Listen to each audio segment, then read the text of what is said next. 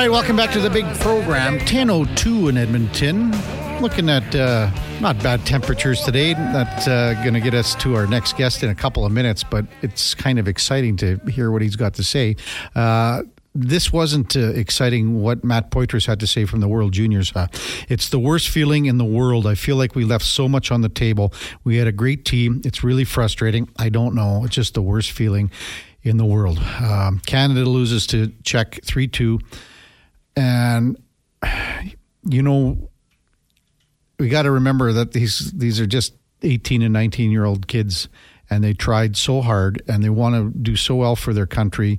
They want to do so well for their teammates, and it's such an honor to be on this team. When things don't work out, it's devastating for these guys. And, you know, you even if you go on social media, you see these guys getting ripped and things like that. Well, stop it. Stop, you know, ripping on a guy like Minton and things like that. These kids get built up so much over the course of these 2 weeks and leading up to everything. It's so hard on them because they want to do so well.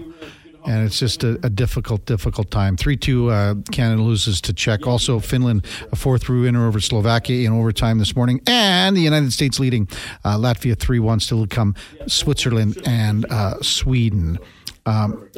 Just made a quick call. I got a text on the weekend. How's this sound? I got a text on the weekend and said, Happy New Year, Kevin. How are you doing? Da-da-da-da-da. And just want to let you know that our golf course is still open. Our golf course is still open. That came from Mark from Terra Pines, and we just thought we'd call Mark today. Morning, Mark. Happy New Year. Happy New Year to you as well, Kevin. So you guys are still rocking and rolling at Terra Pines, and you're open for one more day today? Rocking and rolling. Yeah, we've got about a dozen people teeing off today. We had 22 people yesterday, and we were open out of November. We had 22 days in November. We were open 15 days in December.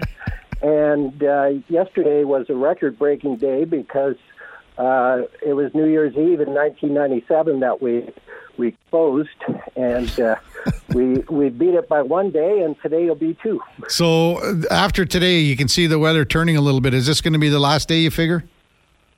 Well, it's a combination of one or the other. It's either snow staying on the ground or the temperature dropping to a great degree, and the temperatures have dropped, and we've had some snow, but the snow's fairly melted off the course, and we reopen, and right now it's borderline. It's based on the tee times. It's up. Yeah. If the customers demand us to stay open, we'll continue forward. And we watch, and it's been quite a very skeptical ideal because we can only look every 3 days in advance as to what the forecast is going to offer us. Well, we've got Mark from Terra Pines Golf Course on the line here, and still open, the latest they've ever been open. And so how would you describe early January conditions at Terra Pines?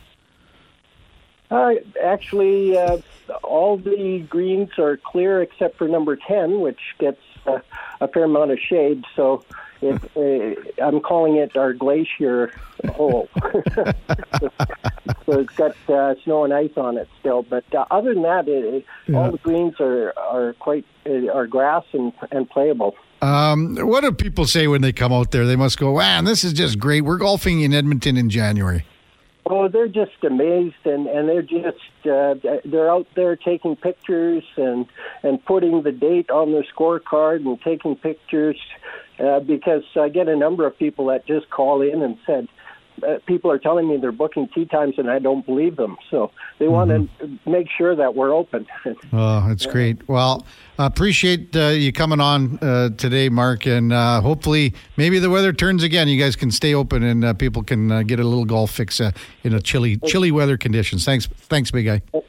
Thanks very much, Kevin, and Happy New Year again. Happy New Year to you as well. That's Mark from Terra Pines. Amazing golfing in Edmonton in January. It's going to be a little, like right now, currently in Edmonton, it is -7, looking at a high of -5 today.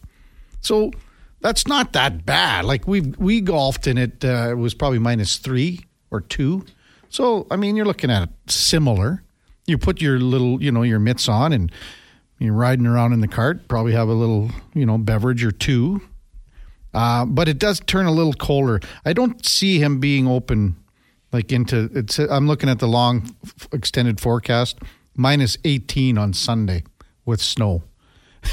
But, I think it's just comical that they're open. That's great. Text coming in, 1-833-401-1440. LJ talking about Canada, Czech, and Canada losing 3-2. He says it's hockey development and coaching, not one or two players' fault. You can look at this many ways. There were 3-4 probably players that were left off Canada's team that other countries, they have their roster that is their best players. This was not Canada's best roster when you have guys like Bedard and Fantilli and Benson not playing. So those three alone would have made a massive difference. You got Korchinski as well, and how would you like to have him on the blue line?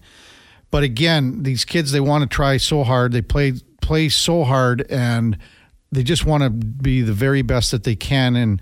And to come together as a team, it's always a difficult thing to do in a short period of time. Canada just to run out by 3-2 score, just run out of time here against Czech this morning. NFL, we're down to the last weekend of the season in the NFL. And it was you watched, Miami just got absolutely throttled by Baltimore, but the Dolphins still have a chance to win the AFC East. All they have to do, and that's the game of the week, Buffalo and Miami, you would have to say that. It's on Sunday night, that's why.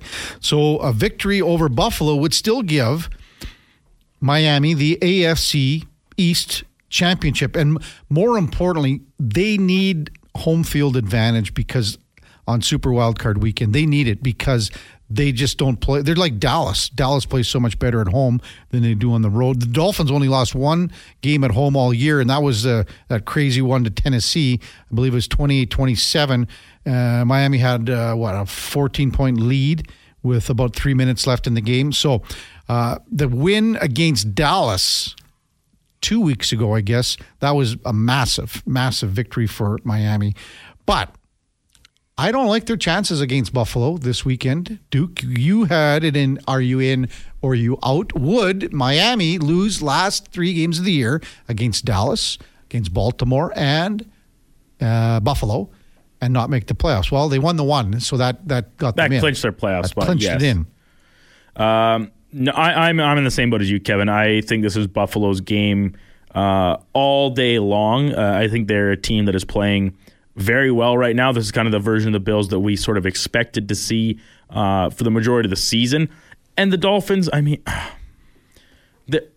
don't want it to be construed. I don't think they're a bad team. I think they're very well coached, and they obviously have some very talented players. The loss of Bradley Chubb on defense is huge for them. Their defense has been playing pretty decently. Obviously it got torched by the Ravens, which that was a torching that I somewhat predicted, as I needed a wide receiver due to Josh Jacobs being out there. I needed a flex spot filled, and I was like, man, the Ravens are going to put up 1 million today. Hopefully OBJ can get it on the mix. He had 1 catch, so a bad prediction by me. But I was right about the fact that they would kind of run roughshod over them.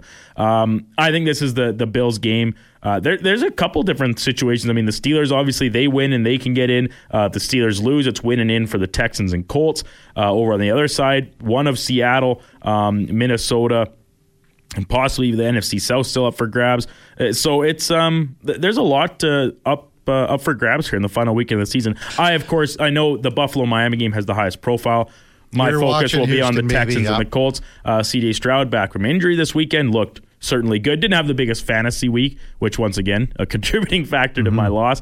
But in terms of on the field, he looked as poised and composed as ever. Obviously missing Tank Dell, and then Noah Brown leaving the game with injury quite early as well, played a role in them not being able to move the ball downfield quite as effectively. But I like their chances against the Colts, and then hopefully the Ravens can take care of business against the Steelers. We talked about it earlier in the year that the Philadelphia Eagles, I think at the time I said, were the worst 10-3 team in the league. I think they were 10-3 at the time. I might be off by a little bit, but this was several weeks ago. Now they might be the worst 11-5 team in the NFL. The Eagles, for some reason, somehow lose to Arizona and basically cost them a number 2 seed, because now all that has to happen is Dallas beats Washington next week, and you would think that the Cowboys should have their way with the Commanders, but who knows what will happen. But Philadelphia, for the Eagles to now get the NFC title, they have to win their game against the New York Giants and have the Commanders upset Dallas. Probably not going to happen.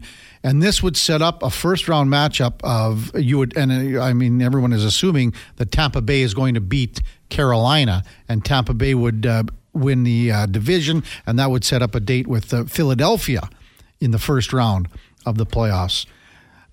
Back to your game, Duke, with Indy. So Houston and Indy, Colts, they're coming on a little bit too. I could see the Colts winning that game.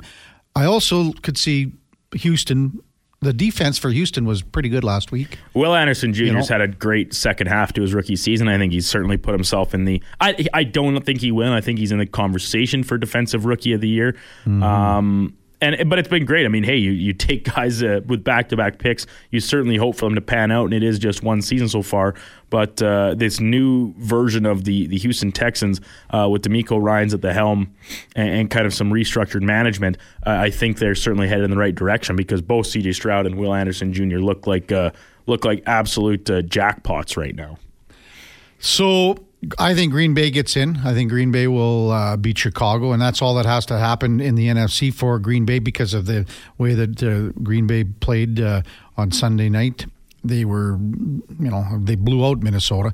But so Packers control their own destiny at this stage. One more win, they claim a wild card berth. However, what will we see in the finale? But, Chicago played well last week too. So Green Bay, a win, and you are in.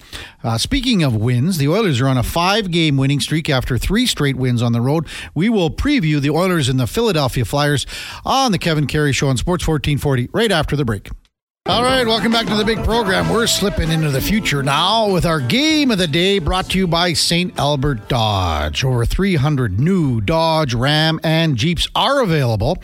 0% for up to 72 months on select models. 0% also available on Ram 1500s. That's only at StAlbertDodge.com as we welcome in Jordan Hall from NBCS Philadelphia.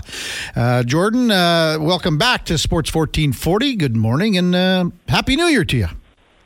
Yeah, Happy New Year to you as well. Thanks so much for having me. I appreciate it. Well, thanks for coming on. Let's have a little gander at tonight's Flyers-Oilers matchup. Philly comes in, the Flyers have been playing a lot of close games, and they did that again on this trip that they're on, but 1-2-2 in their last 5, so they are getting some points, in overtime. But how would you assess how the Flyers have been playing in the last handful of games or so?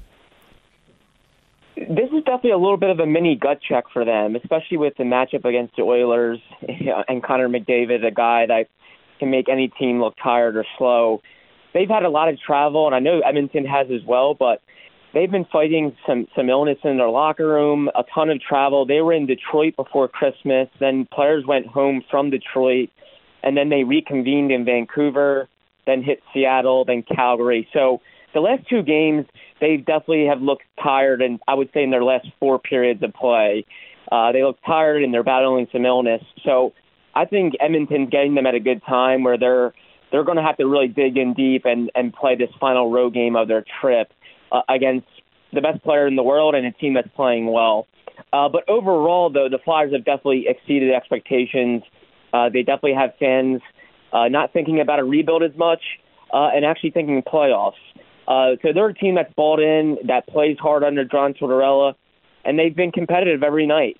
They've gone past regulation 11 times. They're 7-5-5 in games decided by one goal. So a lot of tight, competitive games and a team that's going to not get blown out a whole lot. Let's start in goal with this team, Jordan, and the duo of Carter Hart and the other netminder who's just escaping me for a second, Sammy Harrison, has just been phenomenal. Both of them almost have identical numbers, but Hart has played a little bit more. But, I mean, boy, this has been a tandem that has been top-notch in the league. It has, and it's been some of the Flyers' best ingredients already met. They have Hart, who is 25, and Sam Harrison, who's 24, and both have given them a chance every single night.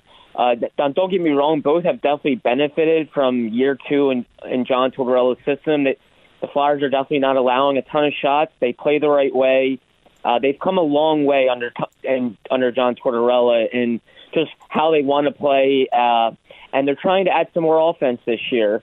So they've relied on their goalies at times to maybe face an odd man rush because they're taking more risks offensively. But both goalies have really given them a chance to play the way they want to play. They've been excellent. They've given them a chance every single night. I would expect Hart to go tonight. Mm-hmm. We don't know for sure, but as we all know, he's a local boy. He likes playing in Edmonton, and he's played really well. So I think he's going to give them a chance to win more often than not. Yeah, I would expect Carter Hart to get the starting assignment tonight as well. Jordan Hall from NBCS Philadelphia is our guest on the Kevin Karius Show on Sports 1440. Do you think that now, I mean, the Oilers went into Philadelphia very early in the season, lost 4-1, I believe, to the Flyers. Do you think now that Philly's not sneaking up on teams, everyone's going, hey, we better bring our best A game tonight because the Flyers are a solid team? Are you seeing that as the season's progressing here, Jordan? I do. I absolutely do. And Danny Briere, their general manager, has said it, that he's heard from a lot of people around the league, a lot of teams around the league that, hey, wow, Philadelphia plays hard. Like, we know what to expect now from Philly. It might not be the most talented team, but they're going to be well coached and they're going to play hard. So I do get a sense recently that teams are not overlooking the Flyers anymore. Like, they know what to expect. It's going to be a dogfight. It's going to be a team that's not going to back down. It's not going to quit. I know some of those are cliches, but that's definitely what the Flyers are looking for in their identity, in their MO, is that they're going to play competitive games. If they go down early, they're going to battle back. And they're going to be in your face a little bit. They have a lot of guys that are willing to be physical, that want to defend, want to play a physical brand of hockey. John Tortorella has said it since day one. They want their team to identify with the city of Philadelphia, and that's without a doubt a physical brand that's not going to back down. So they've got a ton of buy-in. The locker room is very tightly knit. Cam Atkinson, who's been in the league, I think, 13 to 14 years, recently said it's one of the best locker rooms he's ever seen. So that was pretty high praise, and I think it says a lot about the locker room coming together. It doesn't matter the team they're playing. I think they're going to be competitive and give that team, really a good game. You know, the one thing that the Flyers have going against them, Jordan, is that they're in the toughest division by far. I mean, the Metropolitan is just a savage division. When you take the Rangers out of the equation, Carolina has 44 points in second spot, and then all the way down to seventh where Pittsburgh lies and New Jersey, 40 points. So 4 points separated 6 teams. Can the Flyers hold off, these teams like Pittsburgh and Jersey and the Caps that'll be gunning for them here? It's so funny. It's a great question because that's kind of the vibe around Philadelphia is, wow, the Flyers are in third place and, they're in a playoff spot. But then you look at the division and everyone's like, well, let's wait and see then. I even asked some players. I asked Travis Sanheim, their top pair defenseman, if they're looking at the standings. And he said, yeah, I check on it, but it just seems like every time I check, the 7th, 6th place team is winning. And it's like they have very little room for error and very little room to breathe. So I think they're going to make it very interesting. I think they're going to make it very interesting up until the trade deadline in March. I do think this team is way better than people thought. It reminds me a lot of 2019-20, which is the last year the Flyers made the playoffs. They were on an eerily similar pace to what this team is, and they ended up being one of the better teams in hockey until COVID shut down the regular season. So I do like what the Flyers have. They have a good blend of youth up front, a defensive group that has exceeded expectations, and they have 2 young netminders. So I think they're going to make it very interesting. I don't know if they'll be able to hold on to a Metropolitan playoff spot, but perhaps they're going to, fight for a wild card spot and make Danny Briere make some tough decisions at the trade deadline. Jordan Hall from NBCS Philadelphia is our guest on the Kevin Karius Show on Sports 1440. One player I wanted to touch on in particular was Morgan Frost this morning. So had a 19-goal campaign last year. Maybe fell out of favor with John Tortorella a little bit this year. How do you see that relationship between the two moving forward, and what do you see in the play of Morgan Frost of late? Yeah, Frost definitely went through it earlier this year with John Tortorella, and it wasn't a byproduct. It wasn't something contentious at all between Frost and Tortorella. I definitely think there's a difference in preferred playing styles. I think Frost plays a certain way, and Tortorella prefers a different type of game. Right now, Noah Cates, one of their depth centers, is hurt, and that's the main reason Frost has stayed in the lineup. I think if Cates was healthy, there could have been some more games where Frost was a healthy scratch. But he stayed in the lineup because the Flyers have been a little banged up at forward. But I think he's come a long way. I think he's starting to provide some offense for them the way he was last season. I think he's giving John Tortorella more of what Tortorella wants to see, and that's win puck battles, be hard on the forecheck, not just be kind of here and there offensively, be consistently noticeable, shift in, shift out. I think Frost has been a real pro. He handled everything earlier in the year like a pro. He said all the right things. He was a good teammate. So I think he's a young man with a really good head on his shoulders, and I still think there's a ton of upside. I think there's a ton of upside there. We saw it last season, and if the Flyers don't realize the upside, I think another team will. But I think they're still working on things. I don't think they're giving up on Frost by any means. But I still think there's a long way to go, though, between Frost and Tortorella and getting to where they exactly want to be. Yeah, that can be a touchy subject sometimes, for sure. Jordan Hall, NBCS Philadelphia, is our guest on Sports 1440. Another player I just kind of wanted to point out and get your thoughts on was Igor Zamula, who came over here and played with the Calgary Hitmen after the Regina Pats, and played in the Western League for 3-4 seasons. What have you made of his play so far? Because he has to be considered, undrafted, a bit of a surprise so far in his NHL career, which is, just getting underway. Absolutely. He was a surprise to many people. He was an invite to their rookie training camp, and everyone saw the name, and they were like, that's an interesting name, but we don't know who that kid is. But he's really opened eyes once he got his entry-level contract. Everyone saw the upside. Everyone saw his skinny but long frame, and he was a very smooth skater, good with the puck on his stick. He was recently in a little bit of a rotation with Mark Stahl for their sixth and final defensive spot, but Zamula's played so well as of late that he's staying in the lineup. John Tortorella really loves his first pass, the way he sees the ice. At times, he looks indecisive with the puck, and that's one thing the Flyers are trying to get out of his game is make snap decisions. Don't think too long and keep the puck on your stick. That kind of gets you into trouble. So when he's playing instinctually and he's making that first read, he's very good. You can see the potential there, and they believe he can be a part of this moving forward. They've liked his game so much recently that they've actually got him working on the power play over the last 2 to 3 games, and he's producing goals and points for them too. And they need a ton of help on the power play. It's the last ranked power play in the league. So they're looking for some answers there, and they're giving Zamula a look. So I think he's gotten better of late, but it's still very much a work in progress with them. But they like his potential without a doubt. Is he partnered up with Nick Seeler most of the time, or does he move around, as you said, just to kind of, with Stahl as well? Does he kind of move around, or what's his situation there? He's been on the third pair. He hasn't been with Seeler. He's been with Rasmus Ristolainen. So it's a good lefty-right combo. Ristolainen's more of a physical, stay-at-home guy.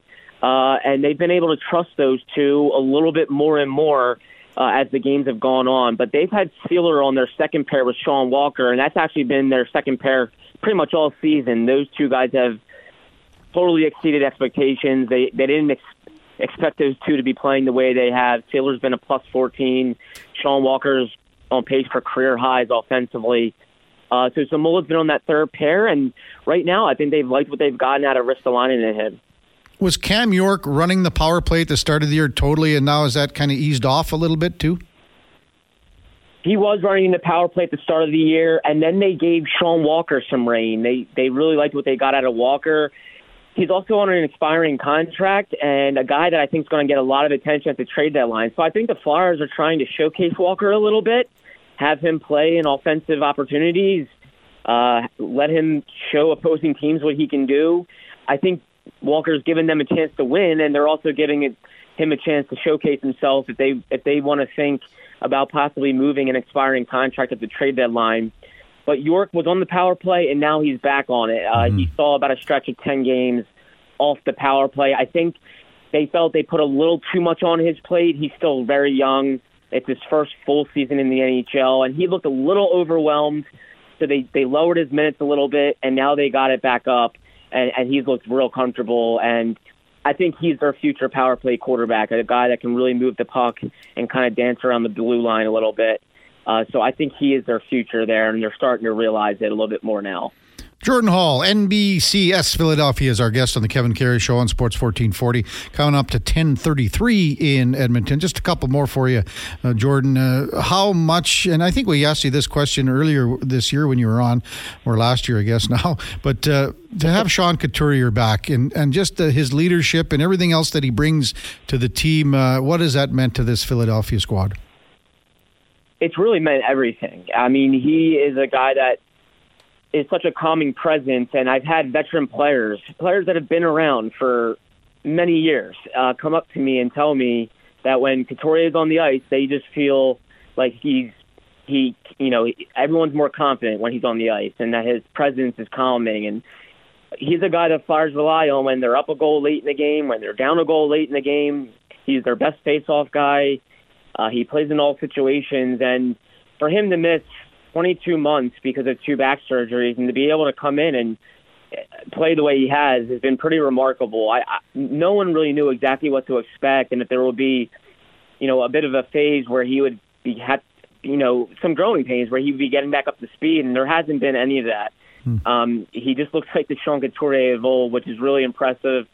He's a former Selke Trophy winner, and his return this year has gone a long, long way for the Flyers. They are more competitive, and they're not looking like a rebuilding team as much, in large part because of Couturier's presence.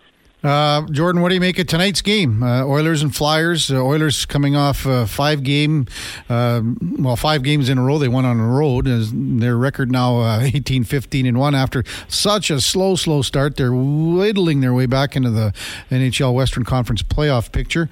So, what do you see tonight happening? I think this game has some alarms for the Flyers, just because of the way they've been trending over the last couple of games. 2 games ago, in the third period, they were up 1-0 on Seattle, and they looked like they ran out of gas. And it's not questioning their effort or anything. I just think they've had so much travel. They've had an illness bug kind of go through their locker room. Guys are kind of playing through it, having to miss a game from time to time because of it. So their last 4 periods of play, I would say, they look a bit tired. And I think you're facing an Edmonton team that is red hot and has the best player in the world. And I know the Flyers have had some bad luck and some tough games in Edmonton in recent years past. So I think the Flyers are really going to have to dig deep in this game if they want to be competitive in this game. I wouldn't put it past them to make this game kind of a dogfight competitive game.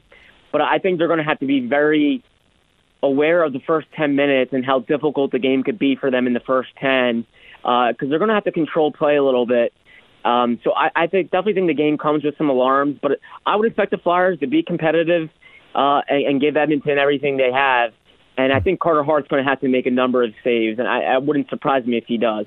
I would expect a competitive game. Yeah, were they upset with this schedule? I mean, the schedule is what the schedule is, but for the Flyers to have to go all the way across country because there's no travel allowed on Boxing Day, so they got to, on the 27th fly all the way to Vancouver.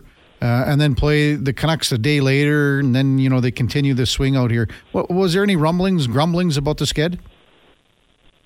I don't think they're thrilled with it. And even John Tortorella, as much as he is a no-excuse guy, he's even admitted that they have traveled a lot. Mm-hmm. They've played a lot of hockey. They've had no time to practice, very little time to rest.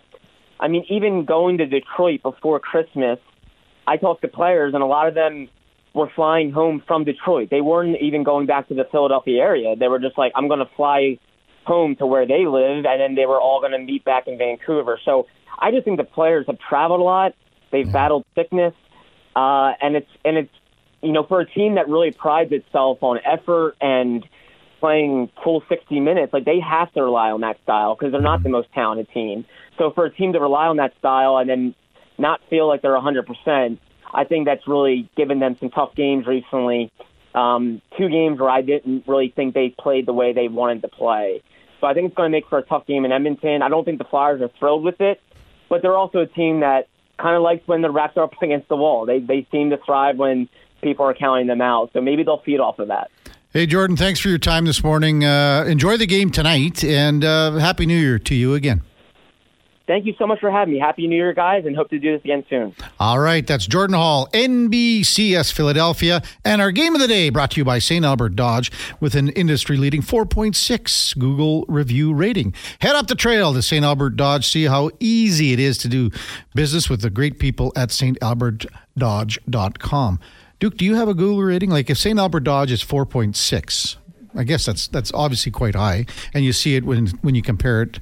It's a high rating, St. Albert Dodge has. Very high. What would your rating be? Pretty low. Well, I guess what am I being reviewed on like this? Me as a person, me as a producer, me as a sausage-fingered button masher over here. Because I guess it might depend on what you're reviewing me on what my rating might be. Know. As a stalwart defenseman for the Tropics in the CCRHL. Yeah. Yes, 3 points Saturday night, Kevin, and an 8-4 loss. All apples? No, one tuck. What? Point shot or what? Did it go in off of bonk in the World Juniors here? PPG. I'm obviously leading the rush. I'm the puck mover. Okay. Zone entry, drop off to the guy kind of posted up at the point, and I just dropped it off and just drove the net. Point shot, rebound right there. I don't even know if I did it on purpose. I was like spinning around to track the rebound. I just swatted it right between the goalie's legs. Textbook. And you guys lost 8-4. Yeah, it was ugly. It was not good. What was the plus minus? Well, they scored a couple power play goals for sure. Two of my points were on the power play, so that wouldn't help. I was a few for sure, for sure.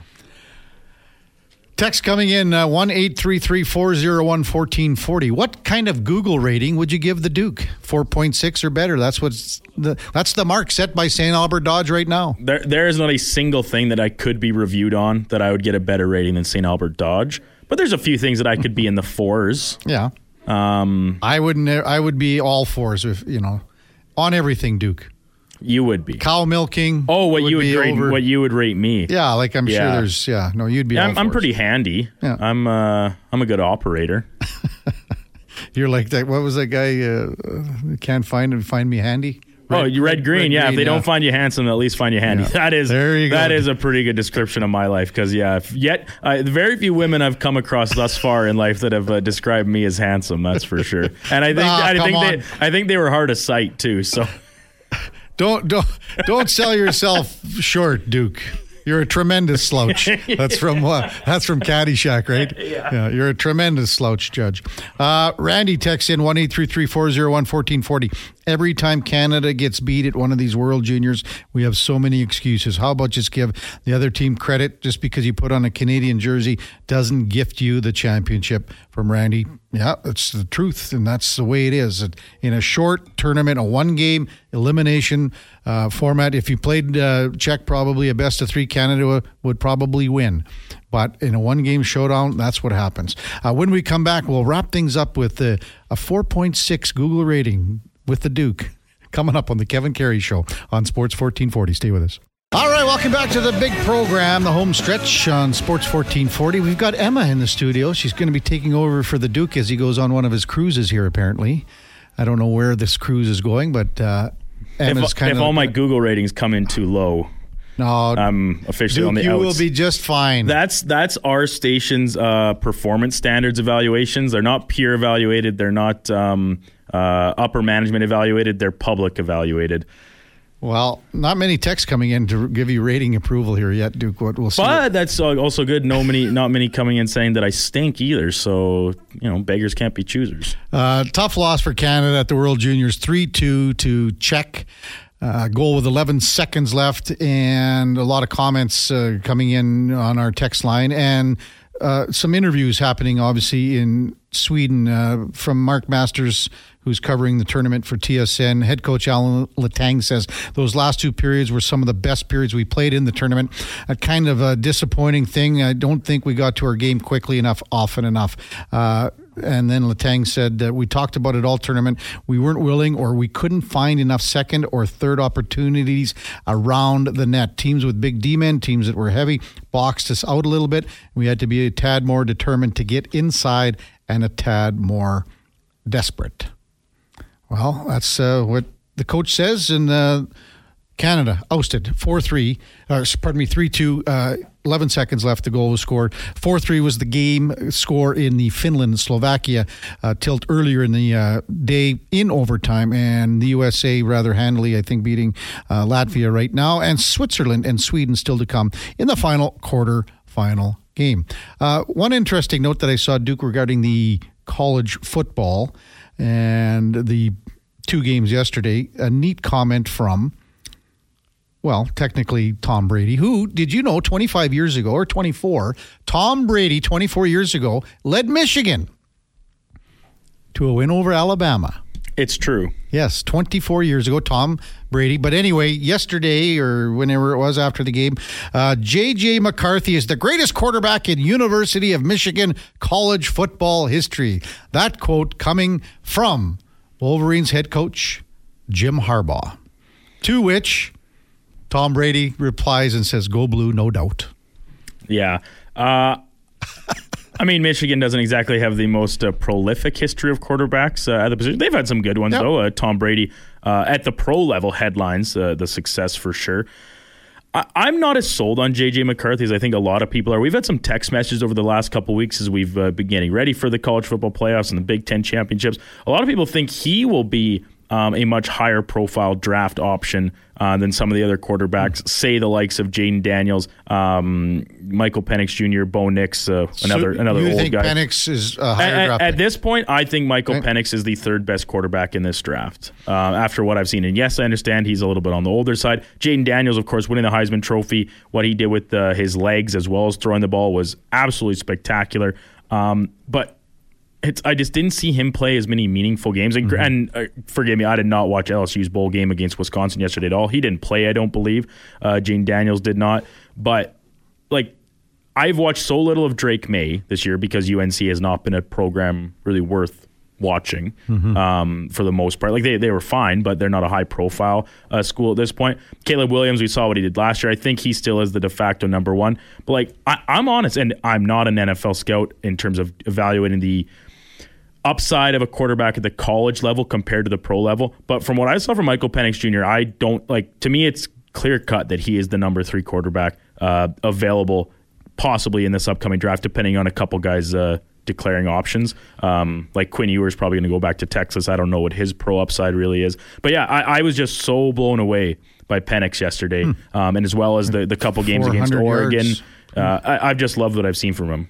All right, Oilers in action tonight, returning after their quick little one-day off after beating Anaheim rather handily on New Year's Eve. Oilers on the ice right now for the morning skate at Rogers Place as they get set to take on Philadelphia Flyers tonight. Flyers come in with a record of 19-12-5. Oilers 18-15-1 and slowly cruising up the standings in the Western Conference. As you would be thought to, be expected, the same lineup and pairings tonight as you saw against Anaheim. Ryan Nugent-Hopkins on the line with Connor McDavid, Zach Hyman. This is from the morning skate as they're just on the ice right now. McLeod, Draisaitl, Fogle, Kane, Ryan, and Janmark, and then Ernie, Hamlin, and Brown. Also of note, Dylan Holloway and Sam Gagner skating with the team.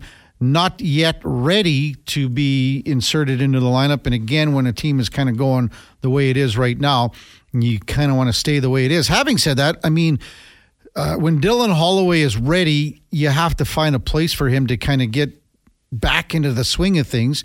This is a guy that has the talent and has the wherewithal to be a contributing factor for this team down the stretch. But again, because of how the lines have evolved here, with Ryan McLeod moving up to the second spot left winger on the line with Draisaitl and Foegele, and again, the line has played so well, it's hard to do that tinkering. So maybe, because that's how it looked, you could maybe move someone else up there, a guy like Holloway, and we did discuss that before Ryan McLeod took off. So Oilers and Philadelphia tonight, the second meeting of the season between the two teams. They played in Philadelphia back in October, and that was a 4-1 victory for the Flyers. And when we were talking to Jordan Hall about that game, it was a fact that a lot of teams were sneaking up on Philadelphia. That's not the case anymore. The Flyers are in a playoff spot right now. They've showed that they can compete with some of the top teams in the Metropolitan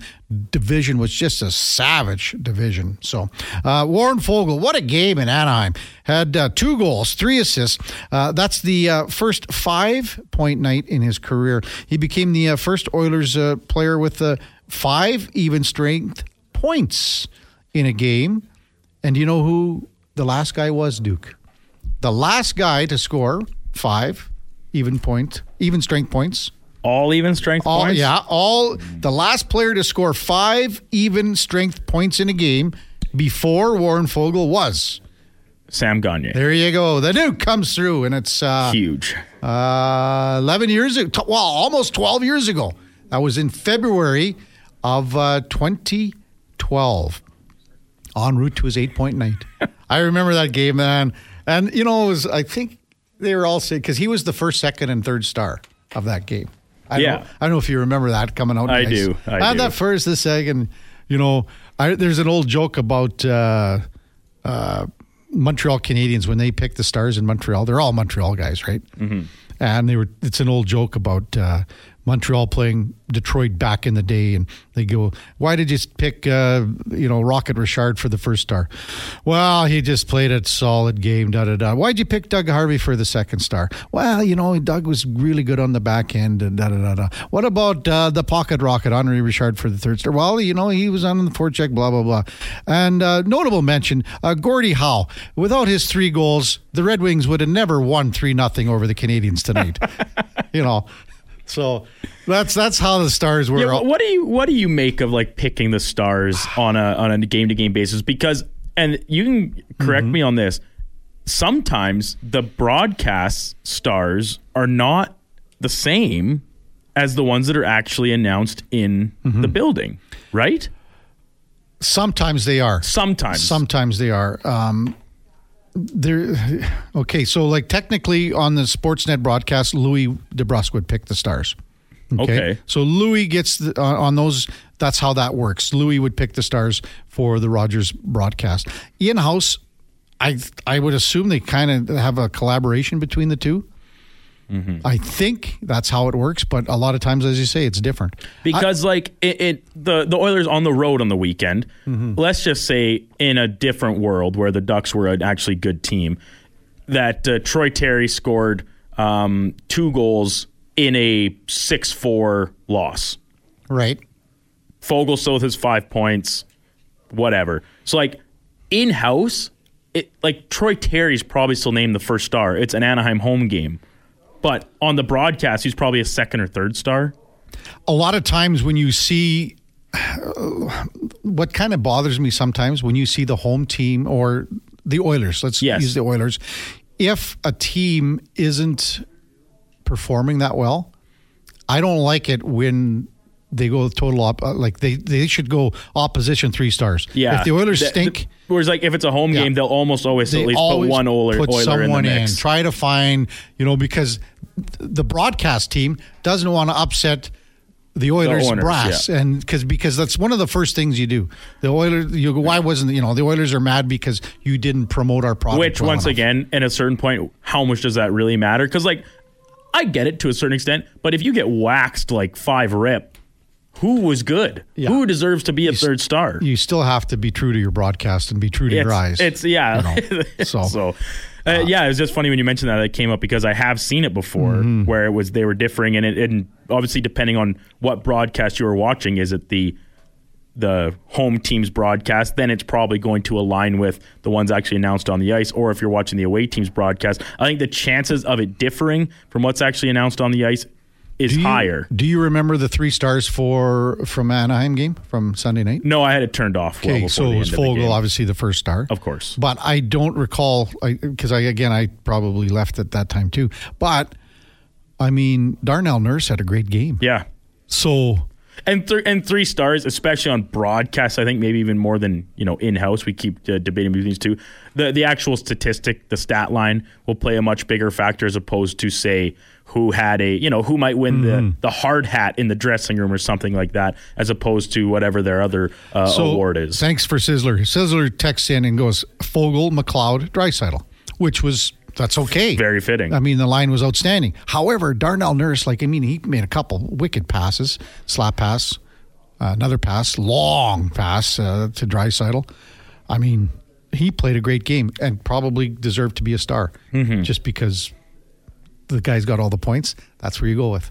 Hey, thanks to all our guests on our first show of 2024. It still sounds weird to say it. Scott Burnside from Burnside on Hockey. Mark Spector, Frank Saravalli in the 8 o'clock hour. Jeff Baker, good to talk to Jeff again about the game yesterday in Seattle. Ian Harrison filled us in on what's going on with the Raptors moving forward. And Jordan Hall from NBCS Philadelphia previewed tonight's Oilers-Flyers game. Coming up at the top of the hour, it is Fantasy Frenzy with... the former Rochep T-Bird. Connor Halley and the Duke of Delburn. Brandon Douglas at 12 o'clock. Hey, are the boys back in town? Is Low Tide back? I think so. Gregor back? Yeah. All right, yeah. Declan, I saw Declan walk by the front windows here. Unbelievable. 12 o'clock, the lowdown with Alan Mitchell till 2. Jason Gregor takes us home 2 o'clock till 6 on the drive home. And we never had a chance to mention a fabulous job by Gregor and everybody else with the month of giving, setting a record amount of money raised for various charities around town. So congratulations on that. We won't talk about fantasy football, but that we can just leave that for another day. Thanks so much to you, our listeners. And thanks to getting the text line going again at about 9:30. We missed it for the first 2.5 hours or so. We truly did. We will be back tomorrow, we think, with David Schlemko. I'm assuming he's back in the chair. Do you know? Have you... No, Schlemmer didn't text me this weekend like he does every other weekend. Yeah, exactly. So we'll be back with David Schlemko tomorrow morning on the Kevin Carey Show on Sports 1440. And plus, we will have a total wrap on the Oilers and Flyers tomorrow at 7. Thanks so much for listening. Coming up at the top of the hour is Fantasy Frenzy. Before that, here is the Duke with the Sports 1440 update.